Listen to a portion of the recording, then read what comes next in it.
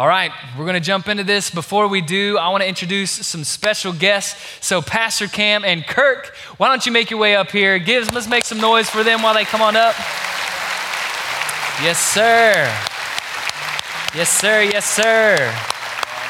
Hey, let me hold these notes. I don't want you to hurt yourself too early. Hey, before we jump into this, I figure we need to loosen up a little bit. We need to get something. This is a football. This is how this thing, Kirk's going to show us what to do with this. But here's the deal. Before we jump in, we're going to do a little football toss challenge.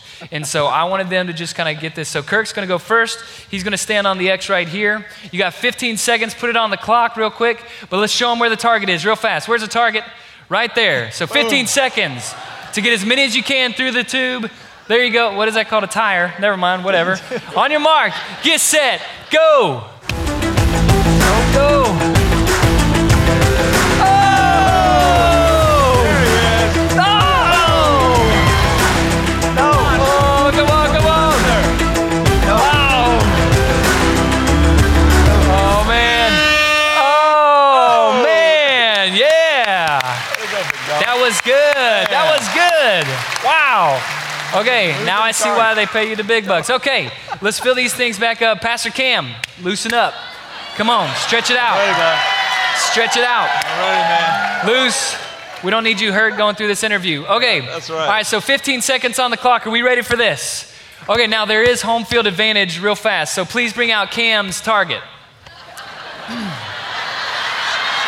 All right, that's what I'm talking about. That's what I'm talking about right there. Fair is fair, man. Fair is fair. That's right. Fair is fair. Fair is fair. You got your boy repping right there. So, okay, 15 seconds on the clock. Ready, set, go. Oh, no. Oh. Hey. Oh, come on. Brutal. Brutal. Brutal. There it is. Brutal. Oh, so close. Awesome, awesome. I have to say, Pastor Cam has beat Captain Kirk in the challenge. Give it up for Pastor Cam. Oh, yeah. Thank you, guys. Oh, my goodness. I asked Kirk earlier if he's ever been to a church service where he didn't have to throw a football. And I think, he hadn't been cheated quite this bad before. But anyway, man, we're glad you're here. And we're glad you're here. We're in the middle of this series that we're calling Same Page, and we're talking about relationships, marriage, family, dating, all that kind of stuff. And we're trying to think of somebody that we could bring in that you would know who could speak to, having a great marriage, a great relationship in what is, a challenging environment.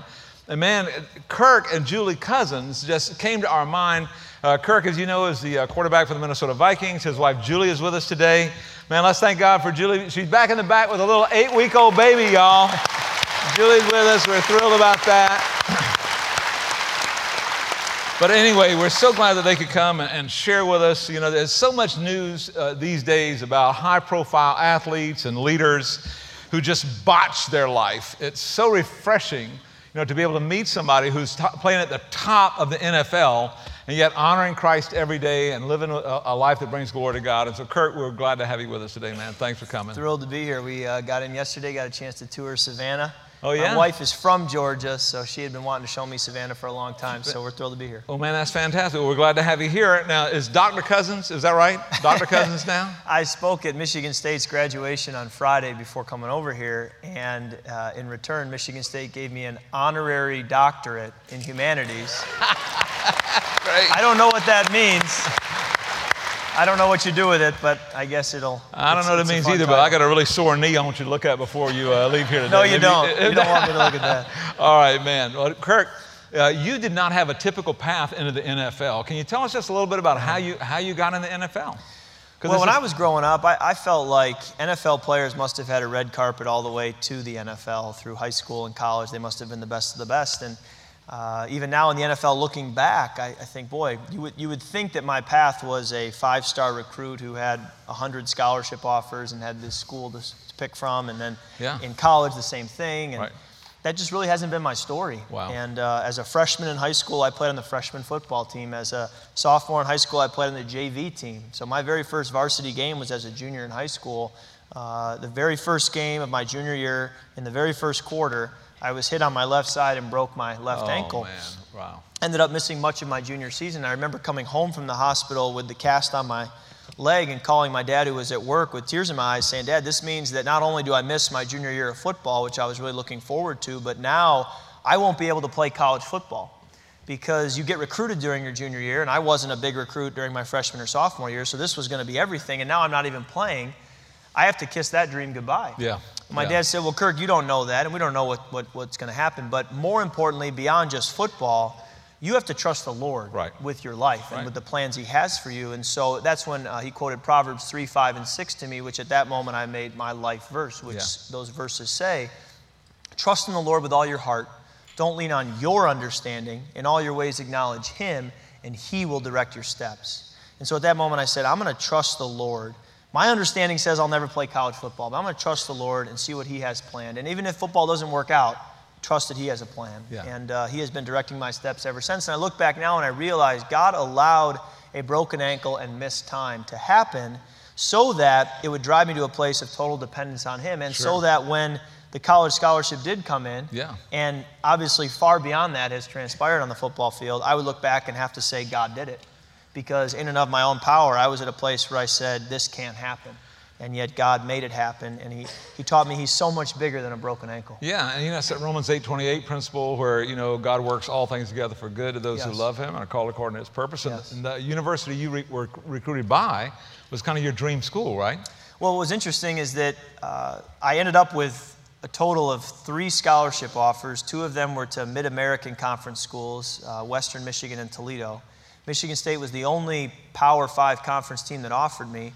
And so I didn't play a single high school game with a college scholarship. All of those scholarship offers came in after my high school career had finished. They came in the last couple months before signing day. And so I look back now and I realize that if I had had 50 or 100 offers, not only would I have had a lot of pride walking around the halls of my high school thinking I was the big man on campus, but also I may have made the wrong decision and gone somewhere else. And the Lord really brought me to my dream school all along, even though it didn't feel like I was big man on campus the whole time and I was fighting for an offer. Where I ended up getting the offer and being able to go was the best possible school for me as I look back and realize it. So the Lord works everything out, maybe not as we would have wanted it, and maybe the path isn't as smooth as we would want, but He works it out. So if you're in that spot right now with the broken ankle and no offers and you feel like, wow, life's just, it's too soon to give up, you just never know how God's going to work things out, right? Right. I mean, that's what He did in your life, and it's amazing. Amen. Now, I'm amazed at your background. You grew up, your dad's a pastor, right? Tell us about how that worked, growing up in a pastor's family, and how you came to know the Lord. Well, I'm a PK, pastor's kid. So obviously, I grew up around the church all my younger years, and I remember being in the back of a service before the service started. I was 7 or 8 years old, and my dad explained to me, we're going to take communion today. Here's what that means. You're a sinner. We're all sinners. That separates us from God. In order for God to have a relationship with us, Christ came and died on the cross and rose from the dead to have victory over sin and death. If you accept that gift of salvation through His death and resurrection, you'll have eternal life with Him and be able here in the here and now to have a relationship with Him. And I accepted that, wanted to do that, prayed that prayer. But at 7 or 8 years old, while I'm saved, you only understand it so much. And life continues to happen moving forward. And you have to continue, as you grow and as life throws things at you, you have to continue to make a decision that I'm going to walk with God. And it was in high school when a teacher challenged me. He quoted 1 John 2:6, where it says, those who claim to be in Him, those who claim to be in Jesus, must walk as He walked.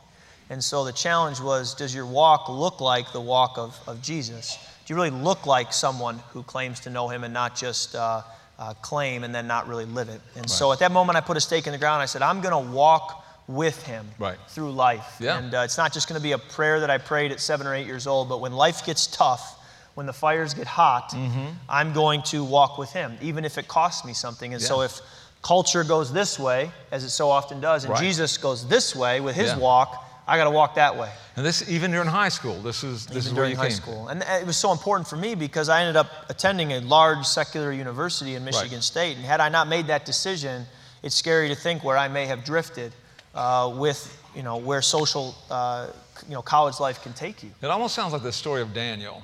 You mentioned this before one time, how, Daniel, in the lion's den, that came as an old man. But that was based on a decision he made as a kid, right? Yeah, in the book of Daniel, and I challenge you, especially young people, to go and read that book, but in the first chapter, Daniel is pulled out of his community as a young man, young boy, and he is meant to be brainwashed by King Nebuchadnezzar and the society there, the secular world, because he's seen to be someone with a lot of skills and strengths. And so they want to kind of raise him up in that kingdom. But they want to raise him up not to be Jewish like where he grew up, but to be of the culture that he's going to. And so they want to brainwash him. Well, Daniel's okay with that to some degree, but he doesn't want to do anything that would compromise where the Lord has asked him to honor him. And one of those ways is in what he eats. And so Daniel respectfully goes to the king's people and says, I'll do some of these things, but I'm not going to eat the food that I'm not supposed to eat based on my faith. I'm not going to cross that line. And he knows this might get him killed, but they request permission and they give him permission, and the Lord ends up providing for him, and not only provides for him, but ends up blessing him such that he stands out above all the other young boys, and ends up elevating himself in that kingdom. And so that's really the moment where Daniel had to dare to be a Daniel. Sure. And he had to make that decision as a young person. Am I going to walk with God or not, even if it costs me something? Yeah. And so this Daniel in the lion's den, that ends up happening later in the book of Daniel when he's probably in his 80s. And so the decision at that point to walk with God is a no-brainer. He's done it for his entire life.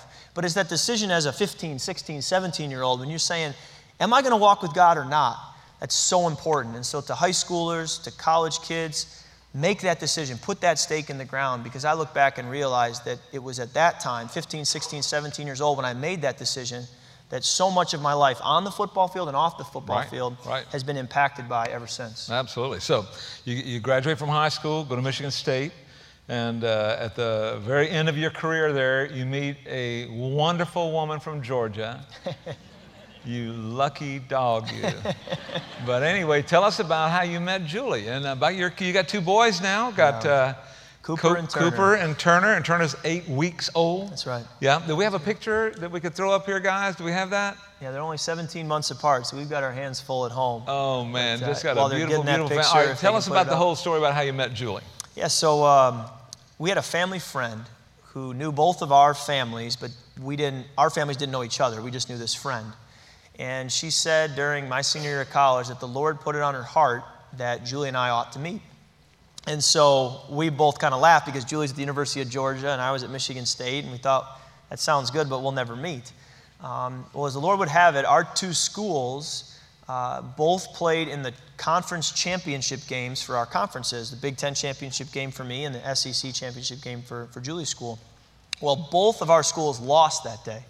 And in losing, our schools were then paired up to play each other in the bowl game. And so as a result, this family friend said, now they got to meet. Their schools are playing each other. So after the game, Julie was at the game with her family. After the game, I met her. She caught my eye. I followed up. We kept in touch, started dating long distance, got engaged, and then got married. We've been married 5 years now, with Man, 2 that's kids. awesome. So Awesome, it's amazing how life keeps going. Yeah, fantastic, fantastic. There's a couple things the Lord taught me through that experience, and one is the power of having a walk with God where you hear and respond to God's voice. Because this family friend got up one day, had quiet time with the Lord, and just heard a still small voice, if you will, or a nudge from God that Kirk and Julie need to meet. Think if that person had not gotten up that morning and listened. Maybe God would have used someone else, but still, you realize the blessing that it is for people who walk with God to hear God's voice and to respond to it. And then I've also learned just how important it is to trust the Lord and to believe that in adversity God uses that. I mean, it took a loss. Probably the toughest loss I've ever had in a football field. Sure. It took that loss to bring me to my wife, which was a far greater victory than any football victory. You won, bro. I won. That's right. So it just goes to show God, again, Romans 8:28 can use it all. Absolutely, absolutely. And it's amazing. It's always too soon to get discouraged. It's always too soon to give up, because God's still in play. That's right. And you just never know where He's going to go with things. That's right. Okay, now last week I did a message for single people, and I talked about how to find somebody who's on the same page before you choose to marry.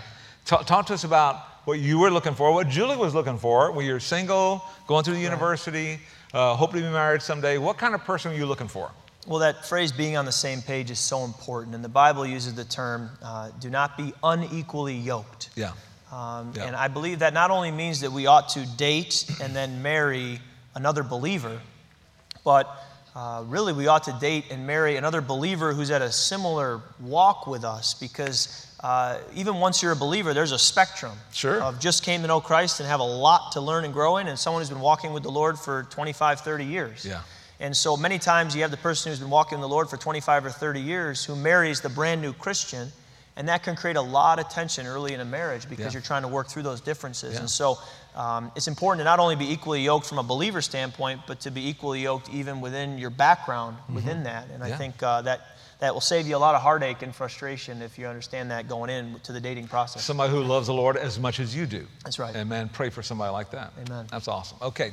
All right, let's shift gears a little bit. You play in the National Football League, and we've all heard the crazy party, crazy temptation stories about life in professional sports and that. Talk to us about, how do you manage that temptation?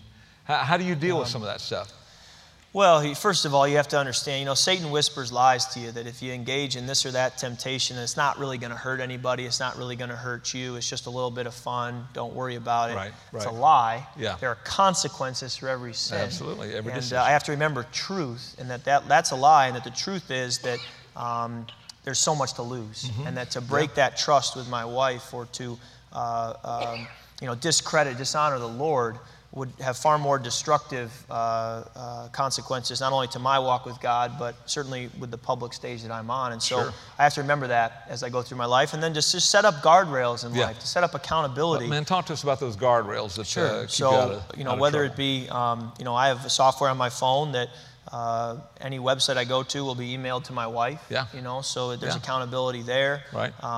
To having teammates that I check in with, and making sure the people I do life with are people that are walking with God, and that I'm not drifting away from that relationally. And then when we travel, I try to bring my wife and bring my family so that I'm not in isolation. And if my wife can't make it, which many times she can't, making sure I travel with somebody so that there's accountability from that standpoint, because I do think Satan can work in isolation, and he tries to tempt us when we have free time, when we're bored, and when we're isolated. That's when he can attack. And so trying to identify those moments in my life and then put up guardrails so that I'm not left exposed for Satan to attack. Man, that's smart. Hey, is there anything else you do to keep Julie from worrying about you? Because you have to travel a lot. I know she travels with you a good bit. But is there any decisions you've made or values that you feel like keep her from having to worry about you? Well, it's just so important to build that trust up over time. Trust is the foundation of all relationships. And so that trust can be violated. And as you go through a marriage over 50 years, I'm sure that from time to time that trust can be broken, and you have to repair it. But it's much harder to repair it than it is to just maintain it. And so I try to do my best with communication, and being proactive up front with talking to her about my schedule and where we're going and what we're doing and where we're giving, and making sure that we're on the same page in this communication so that parts of my life aren't a mystery to her. And so when she feels like she's included and on the same page and vice versa, I think it can work a lot more smoothly. What do you think Julie would say is the greatest challenge in your marriage right now? That's a good question. I should ask her that when I leave. But let me get my phone out. I'll call her right now. For Julie, her love language is quality time, and so she feels loved when I'm spending time with her. And one of my just natural inclinations is to be kept very busy. Going back to before I met her, I just was always running around left and right trying to do things and accomplish things, and so I have to be careful not to fill up the white space in our calendar. And as someone I met with a few weeks ago said, they said Jesus kept a lot of white space in his calendar. He didn't try to fill up every day, months in advance. He kept open space and time. And I think it's important for my marriage that even in all the great things that are happening, that I don't sacrifice the quality time spent with my wife. And one of those ways to do that is to maintain and observe the Sabbath. And every single week to have one day that is truly off, where we can be together and rest and restore together. And so that sabbatical rhythm, that having time with the family out of work, is that one of the stress relievers in your life? Or how do you deal with it? How do you break that stress that comes from competing at the level you compete at? No, there's no doubt that home is a great, safe place for me. In the life I'm living, I'm in a fishbowl, and coming home from a game can be a very difficult thing. But as I walk through that front door, it's great to see my wife and my boys and know that this is a safe place for me, and they love me no matter how many interceptions I may throw in the game. So that's a blessing to have that. It is, man, I'm telling you. And it reminds you of the unconditional love that Jesus has for us. Oh, yeah. We're not performing for him. He loves us no matter what we may do or not do. He just wants a relationship with us. And work, man, your work is high velocity, man. I heard a story about you FaceTiming with Colt McCoy while your son was you were in labor with Cooper. Is that right? Yeah. Tell us about that, we were. My wife had gone into labor with our first son about a year and a half ago. Our son Turner, who's here in the back, was born 2 months ago. So March is a great time to have a baby for an NFL player. Yeah. Not a lot going on. Unfortunately or fortunately, however you want to look at it, our first son Cooper was born in late September. Ooh. So we were in the heart of the NFL season, and we're a little nervous about when he might choose to arrive.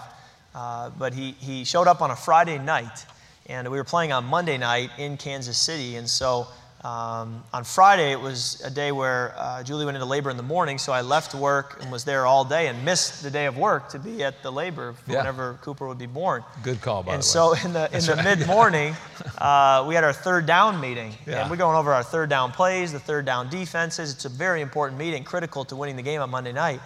And so I FaceTimed into the quarterback meeting from the labor and delivery room. And got all the updates from Colt because he was another quarterback on the team. So that was a way of trying to find that work-life balance, that you're always struggling to find. But I knew I had to be ready for the game Monday night, and I knew I needed to be there at the birth of my son. And by God's grace, he was born at a time where I could do both. But that's great. But the coach was gracious enough to let me be at the delivery, and it all worked out. You know what I love about that is that struggle to do all the important things. Because it's so easy to just let go. And you either, abdicate your work responsibilities or you abdicate your home responsibilities, but to try to struggle for balance. Well, I believe that Satan wants us out of balance, and he doesn't really care which side we're on. So he doesn't care if I was so engaged at work that I have no family life and my family's a wreck as a result. Or even that I'm so obsessed with my family that I'm a poor witness to my coworkers. And they say, that guy's lazy, doesn't really work hard, just gets in as late as possible and leaves as early as possible. That's a terrible witness as well. Absolutely. Satan doesn't really care. He just wants me out of whack. And where the Lord wants me is in balance. And not just in that area of life, but in all areas of life. He wants us in balance. And there's a work-life balance. And it's never a perfect rhythm. I tell Julie, there are days where it's going to feel like we're teetering closer to work. And the balance is more heavy towards work because it's that time of year, it's that time of the week, and so it works that way. But there are other times of the year where we can move closer to family because there's something called the off season, and I don't have to be at work as much. So you try to find that balance and constantly course correct, and I think that's part of the Christian life, is understanding that there's constant course correction, and God gives us that direction through His Word and through His Spirit. Man, that's awesome.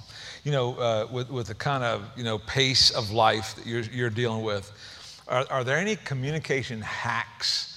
Just any ideas that really help you and Julie stay connected and keep communicating even through all the pace of life stuff? Well, the Sabbath is a great way to just be intentional that, hey, we're going forward every week. Julie knows there have been some 6-day stretches that have been tough for her, that, man, I'm not seeing Kirk much, and because quality time is her love language, those 6 days can be rough, but she knows the Sabbath is coming.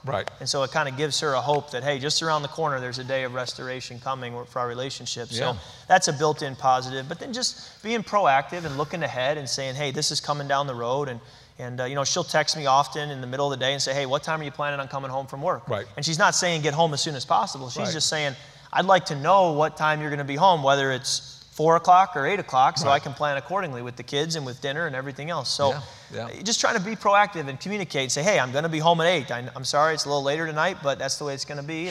And then she can react. So just communicating, I think, helps. And then she knows that if I'm communicating, that she can, love and serve me and help the best she can. Man, that's fantastic. All right. Now, I know in your career, you have to deal with a certain amount of criticism. You start a new job up in Minnesota. Everybody's expectations, you would have won the Super Bowl this year. Of course, everybody expects that every year, right? So you have to deal with a certain amount of criticism with that. Matter of fact, I heard that you made a little Instagram post about being in Miami and Cleveland, and now you know why LeBron left and came down here and got like 4,500 negative responses in like a day, right? So how do you help Julie deal with the how do you deal with the criticism that comes because of your work? Yeah, I pretty much just put on social media that I like warm weather, and the people in Minnesota didn't appreciate that for some reason. So I didn't win any fans over that day, and so the criticism, I guess, is a part of the deal. And you got to take the good with the bad. I'll be the first one to say, look, it is a dream come true to be an NFL quarterback, and there are so many perks that come with that job. So hear me on that. But, you know, as a result, there's also a lot of challenges and criticism, and you're a public figure, and so you can be challenged. And that certainly, you know, happens all the time. And it's a great opportunity for me as a Christian to extend grace to people. And to not lash out or respond, but to just say, you know what? You know, I'm going to exercise the fruits of the Spirit. You know, joy, peace, patience, kindness.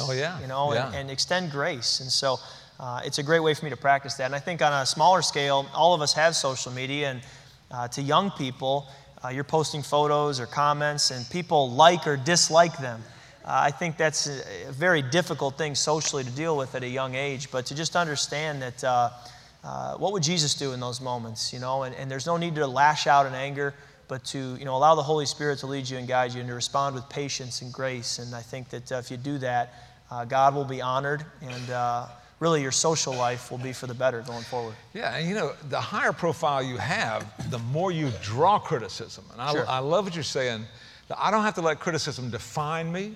I don't have to see myself the way my critics see me. I can see that as just the way the world is, and man, I can show patience and kindness and gentleness in response to that without letting that run me at all. Amen. No, I mean, Christ died for me, and I'm as screwed up as anybody. So when you realize that you know what He did for me, I think I can extend that to somebody else once in a while too. Absolutely, you know, absolutely.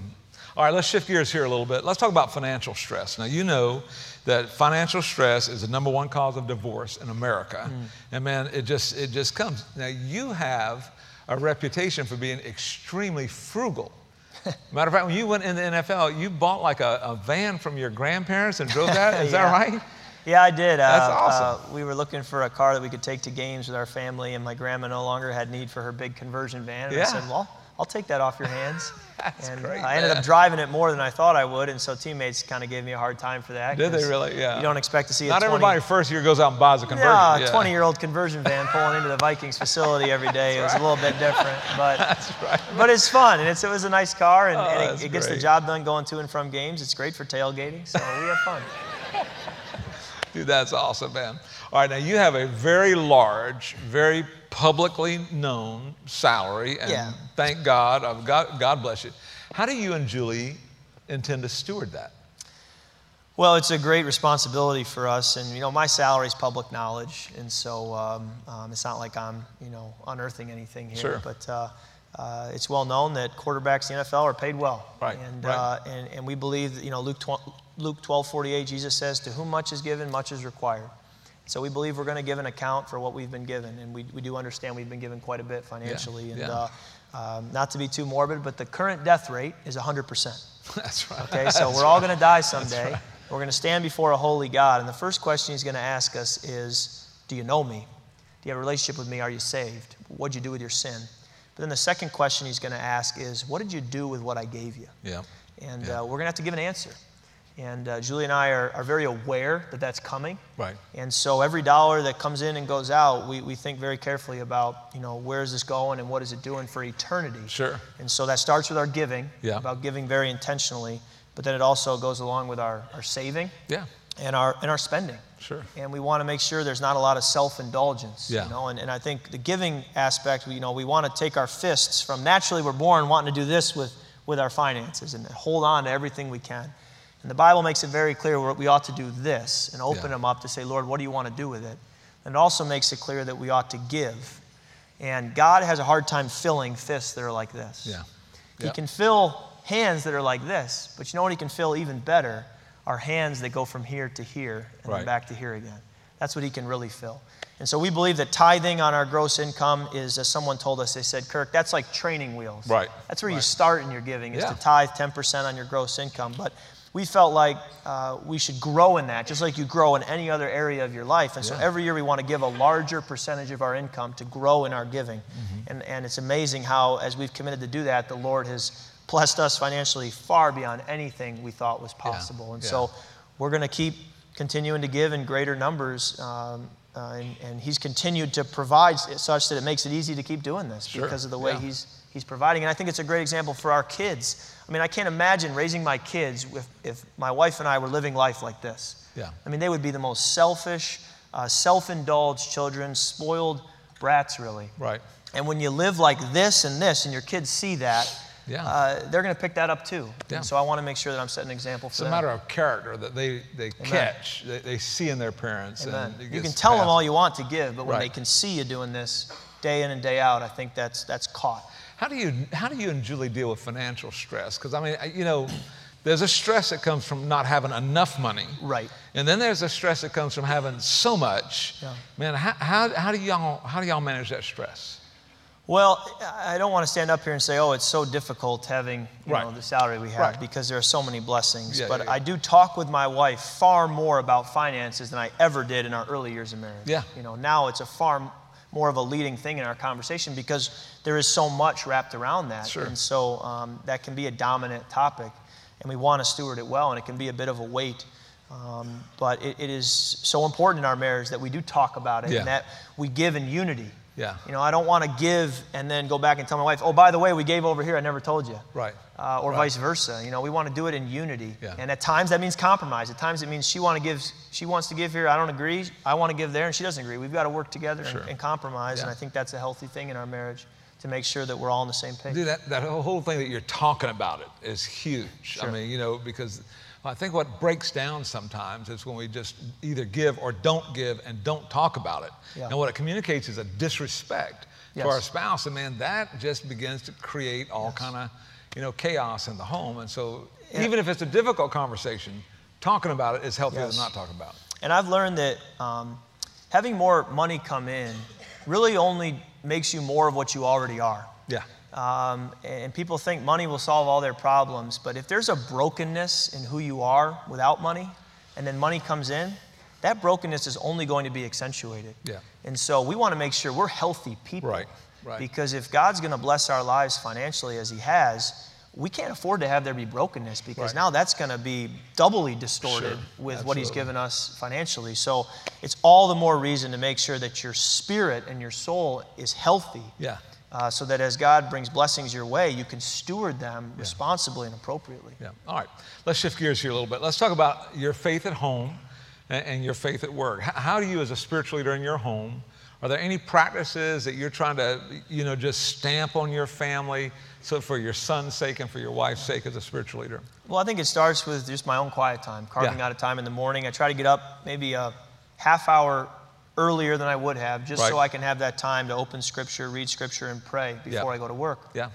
And then additionally, just being intentional about church attendance, giving, as I raise my boys, to just have them be in the Word. And to be, the Bible makes it very clear in Deuteronomy 6, the Lord talks about these principles I'm going to give you today in Scripture. Talk about them with your kids as you get up, as you lie down, as you walk along the road, as you eat, as you sleep. Talk about it so that everything you do in life is infiltrated with the gospel and with Scripture. Sure. And that's the way I want to parent and the way I want to handle my marriage. But then also at work, be very intentional about having time carved out each week to gather with other believers in a team Bible study, and then to have a team chapel the night before games, and to have a prayer time each week to start the work week with a few other guys where we do a quick 15-minute prayer time just to commit the week to the Lord. So we have these moments, throughout the week that we gather together in community at work as well to honor the Lord and to make sure that He's at the center of our work. How does the church thing work for you with the travel and the schedule on that? How's that work? Well, it's unique because I'm working on Sundays. Yes, and so our Sabbath usually ends up being Monday or Tuesday, the day that I take off. And then additionally, my wife tends to go to church on Saturday nights. Yeah. And I'm usually not there because we're traveling to a game. There are churches with Wednesday night services. You guys got a Wednesday night service? We just happen to have one right here. I'm just saying, bro. Our church, when I played for the Redskins, had a great Wednesday night service. So that helped. And you do what you can. And then I've realized that really my church becomes my teammates at the Vikings. Right. And so we have a chapel service night before games. Yep. And that kind of becomes my church community. And the chaplain of the team really becomes my pastor and my sounding board to walk through life with. Yeah, man, fantastic. Okay. Do you ever feel disrespected in the NFL because of your faith?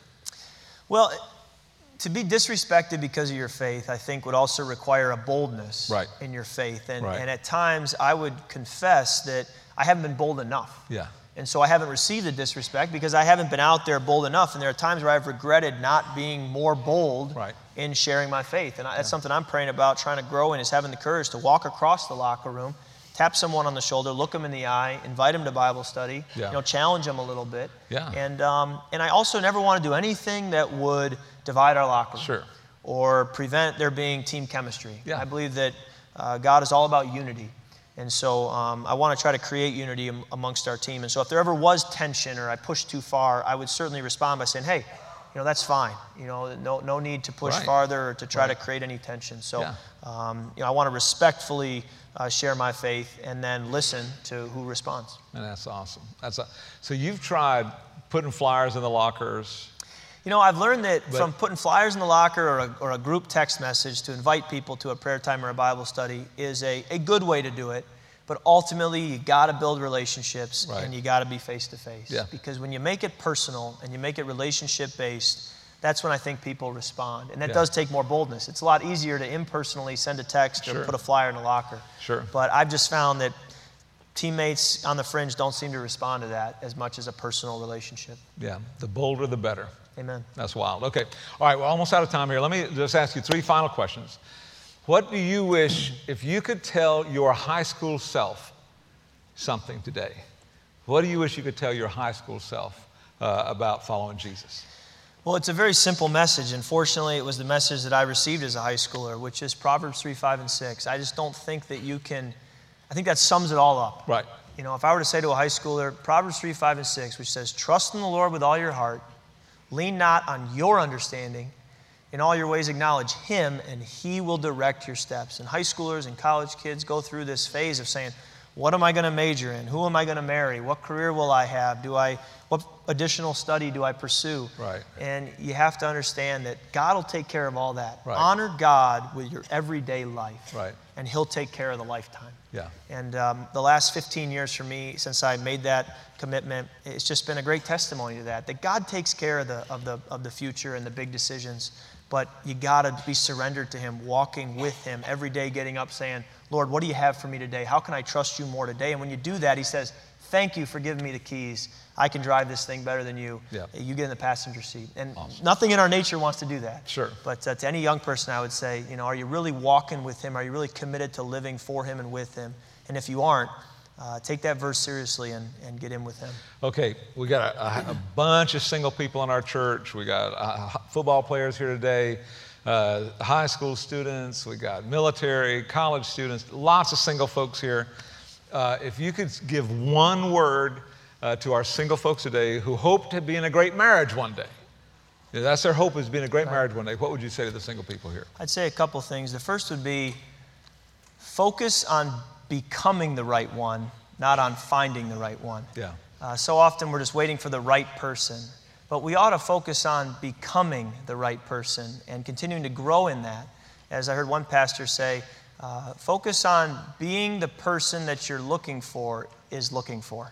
Right. So becoming that person that someone else would be thrilled to marry someday. Sure. So that's the first thing. And then secondly, I would just say, sex outside of marriage is not God's intent. That's right. And so when you're living in singleness, we need to be serious about the fact that purity is a big deal to God. Yep. And in the Beatitudes, Jesus says, the pure in heart will see God. Right.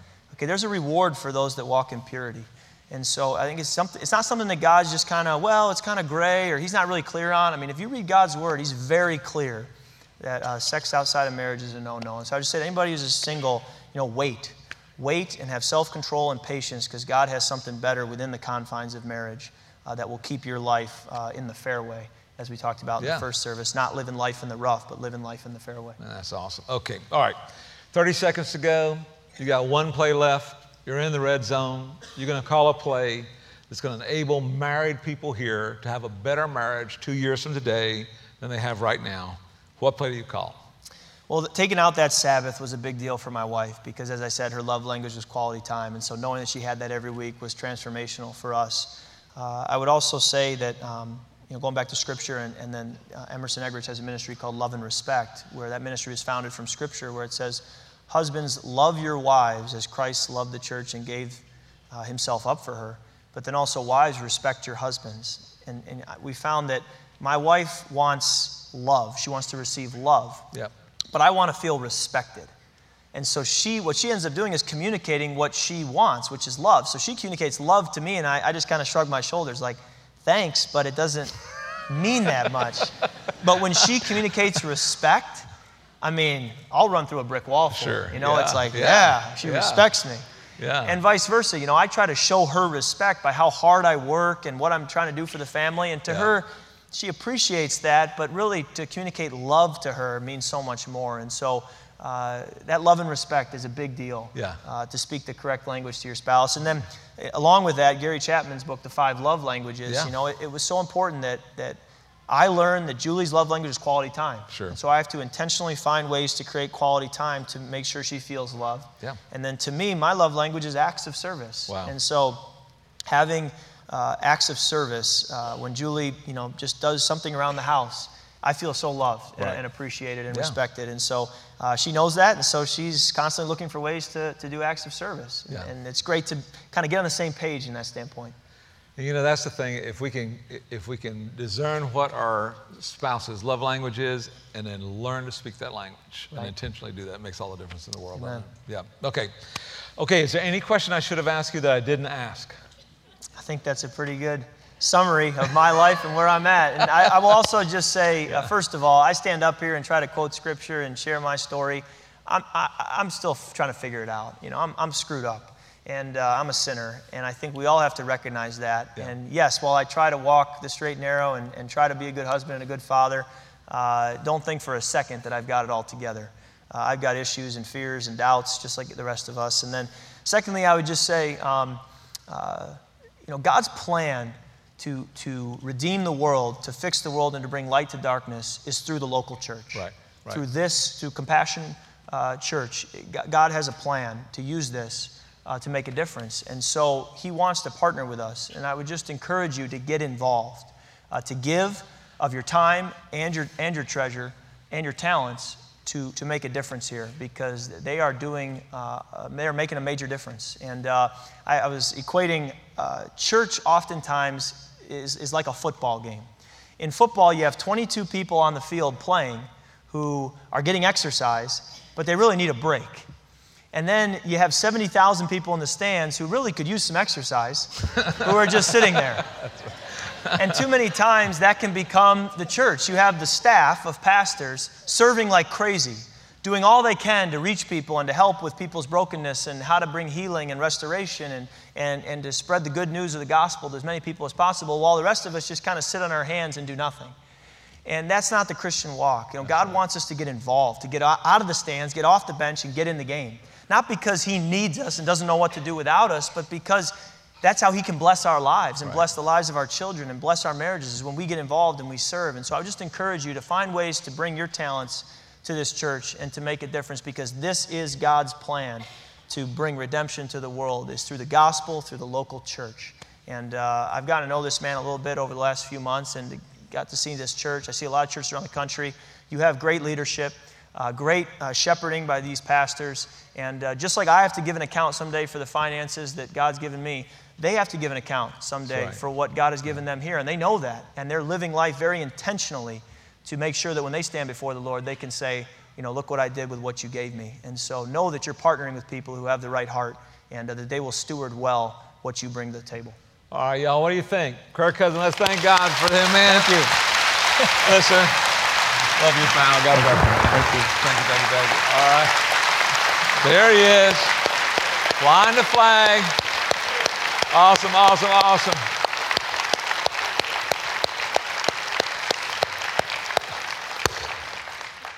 Trust the Lord with all your heart. Lean not on your own understanding, but in all your ways acknowledge him, and he will direct your path. Think about that. Trust the Lord. Lean not on your own understanding. In all your ways acknowledge him, and he will direct your path. Now, you know, we've heard from a guy today who was taught that as a young man, taught that as a young athlete, took that to heart, gave his life to Christ, has been trusting the Lord with all his heart, leaning not on his own understanding. and God has directed his path. And that is what needs to happen next for some of you. There are some of you here today who need to decide to trust the Lord. You need to trust the Lord with your marriage. You need to trust him with your children. You need to trust him with your work. You need to trust him with your life, and you haven't done that yet. And friends, if you've not made that decision to trust the Lord with your heart, I want to encourage you to make that decision today. You'll never be in a safer place than you're sitting in right now. You'll never have more people pulling for you than are pulling for you right here. And friend, if you've never given your life to Christ, I want to encourage you in just a moment. We're going to have a commitment song and give you an opportunity, if that's what you're ready to do, to trust the Lord with all your heart. If you did that in the past and have kind of crept away from it or faded out or drifted or whatever, man, this would be a great time to turn it around and come home. Man, rededicate your life to walking with the Lord. Trust in the Lord with all your heart. Friends, if you're here today and you're carrying a burden that is so heavy you don't know how you will be able to carry it, I just want to ask you to come and let us pray for you. Let us minister to you today, and so that you can begin to trust the Lord with whatever that burden is. So stand with me, everybody. Let's all stand together. Andrew's going to come. He's going to lead us in a song. Father, I want to thank you for this opportunity we have today to hear from our friend Kirk. And Lord, to hear how you've worked in his life, all through his life, as he's trusted you. And he's trusted you with his work. He's trusted you with his family. He's trusted you with his soul. And I just pray, God, that there will be others here today who will follow his example. I pray, God, that there will be young men here today who will just draw a line in the sand today and say, this is the day that I'm going to trust the Lord with all my heart. I pray, God, that there will be others who will do the same. And Lord, that you will work in the lives of people in this room today, Father, to bring them to yourself so that you can direct their paths. And we pray this in the strong name of Jesus. And all God's people said? Amen. Now listen, if you need to make a decision for Christ, Andrew's going to lead us in this song. I'm going to be standing right down front here. Man, I want to encourage you to summon your courage and come today and trust the Lord with all your heart. Here we go. Come on.